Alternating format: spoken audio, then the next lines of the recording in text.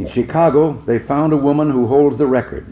She used 80 names, 30 addresses, 15 telephone numbers to collect food stamps, Social Security, veterans benefits for 4 non-existent deceased veterans' husbands, as well as welfare. Her tax-free cash income alone has been running $150,000 a year.